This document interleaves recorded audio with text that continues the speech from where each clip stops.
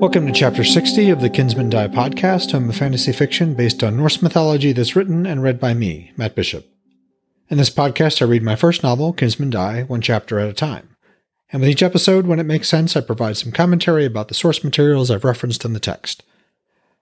Last week was the 1-year anniversary of this podcast. Thank you for continuing to listen. There are 93 chapters in Kinsmen Die, so we're nearly there.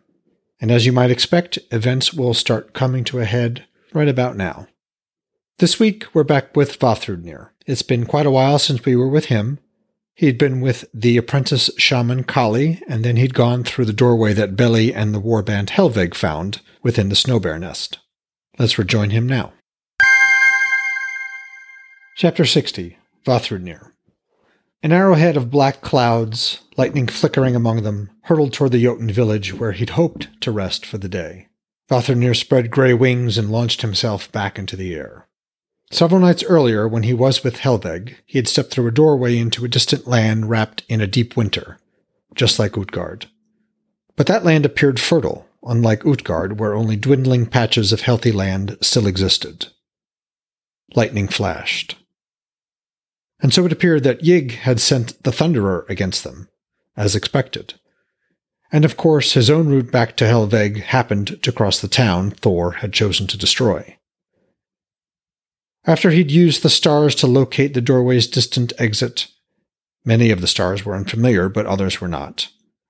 And after he'd explored the immediate vicinity, he stepped back through into Utgard, then flew back toward Jotunheim to meet up with Helvig, which had led him here. Thunder rumbled toward him, cartwheels against stone. If he hurried, he might still help the villagers to safety.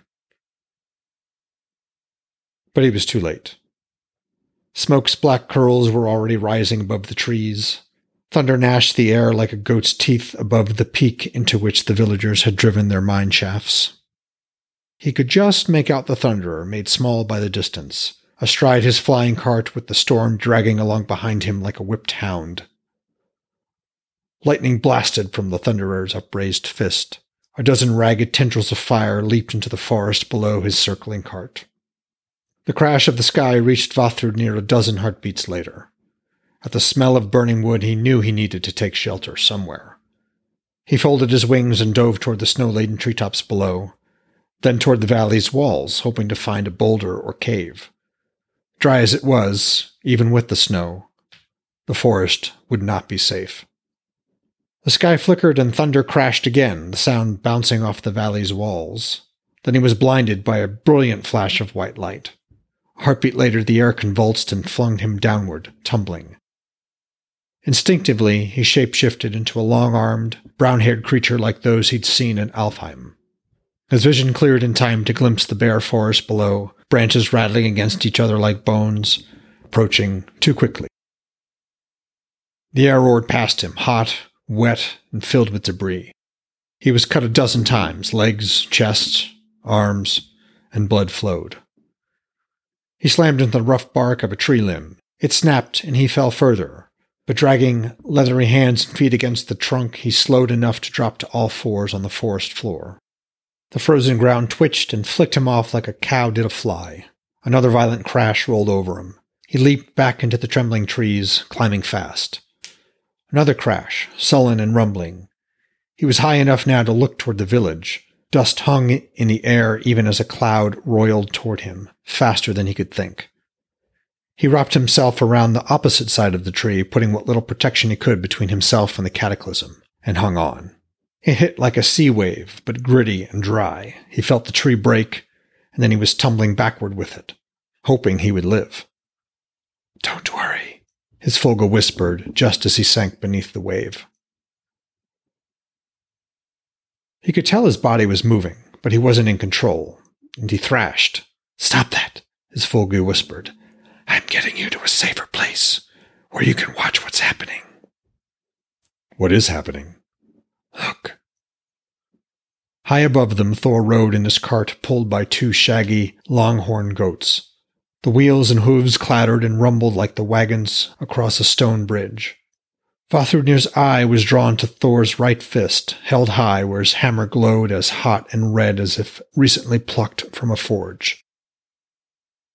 Thor flung Mjolnir downward. Vafthrudnir traced the arc. It was easy to do. Mjolnir hurtled like a burning arrow toward the dominant peak behind the village. It had been a peak. Now it was a broken tooth. The hammer shot through the heavy-hanging dust and grit and turned it a brighter red than even Muspel's sparks during the rising. Its arc was impossibly slow, an ingot gripped in tongs brought from forge to quenching bucket. Just before Mjolnir finally struck, Vafthrudnir squeezed his eyes shut. White light pressed against his lids, the earth thrashed in agony, and his Fulgia again took control of his body. She dropped him below the forest's shattered remains, faster than he could have moved on his own, and took shelter beneath the debris of ancient oaks and fir trees and broken boulders. The roaring wave passed overhead. The earth's twitches slowed. Thor had just leveled a mountain. Framed against a gritty sky, the Thunderer rumbled about the remains of the mountain and, presumably, the devastated village nestled at its base. Were the villagers all dead, then? With each slow circle, the wind from the Thunderer's passage beat down the cloud of dirt and smoke. The hooves of the goats pulling his cart added their own smithy din to the sky, while lightning flickered like sullen children banished to a hall's darker recesses. Cold rain fell. Thor himself became visible, chest and shoulders wide above the bronzed rim of the cart. His red hair streamed out behind him. Mjolnir held at arm's length a white-hot ingot that steamed as the rain hit it. Abruptly, the Thunderer turned his cart south and rumbled away. Yet his storm remained, along with all the ruins Vafthrudnir must now investigate. Well, folks, that was Chapter 60 of Kinsmen Die. I hope you enjoyed it. Thor broke a mountain and presumably destroyed a Jotun village in retaliation for the Jotun's surprise attack on Halls. This is the fruition of Odin's threat many chapters ago. This chapter wasn't strictly necessary, but I needed a way to bring Vafthrudnir back into the narrative, and I also wanted to illustrate the power difference between the Aesir and Jotun, and I wanted to follow up on that threat that Odin had. I also wanted to include the real Thor, not the, no offense, silly version he became in the Marvel Cinematic Universe. For me, Thor is a force of nature. He is the son of Jord, Earth, and Odin. He is Odin's firstborn son.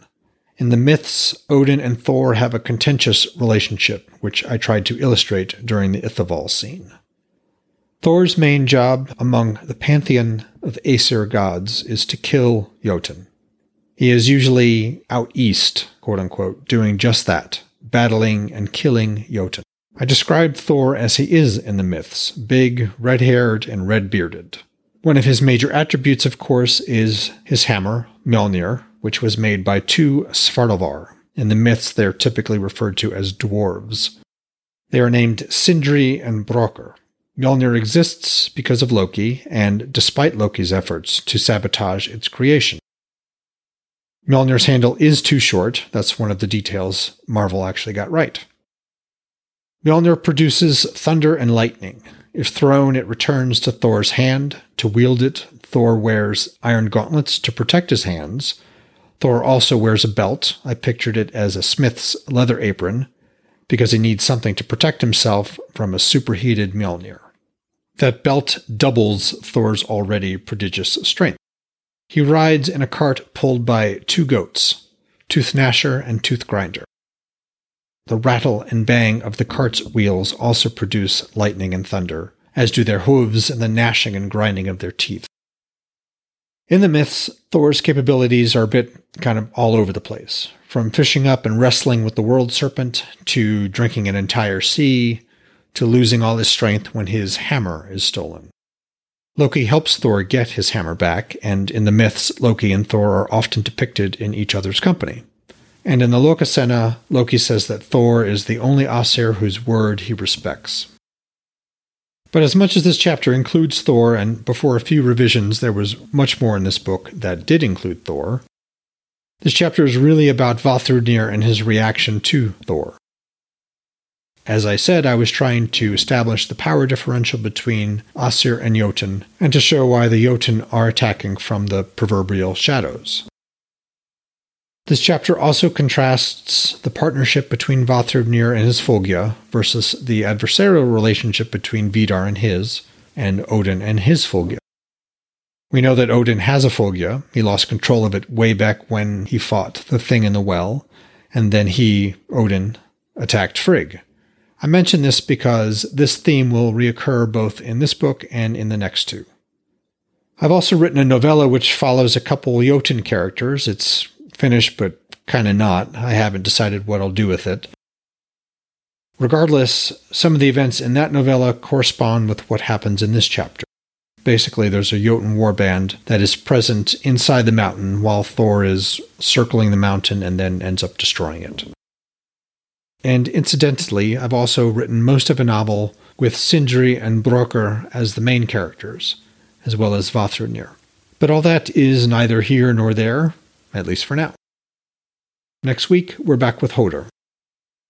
Until then, if you have the time and inclination, please rate or review the podcast. That helps boost the show's visibility, as does sharing it. As always, I'm going to read from both the Bellows and Larrington translations of the Havamal. Bellows, verse 60. Of seasoned shingles and strips of bark, for the thatch let one know his need, and how much of wood he must have for a month or in half a year he will use. Larrington, verse 60. Of dry wood and thatching bark a man can know the measure, and of the wood which can get one through a quarter or a half year. Thanks for listening.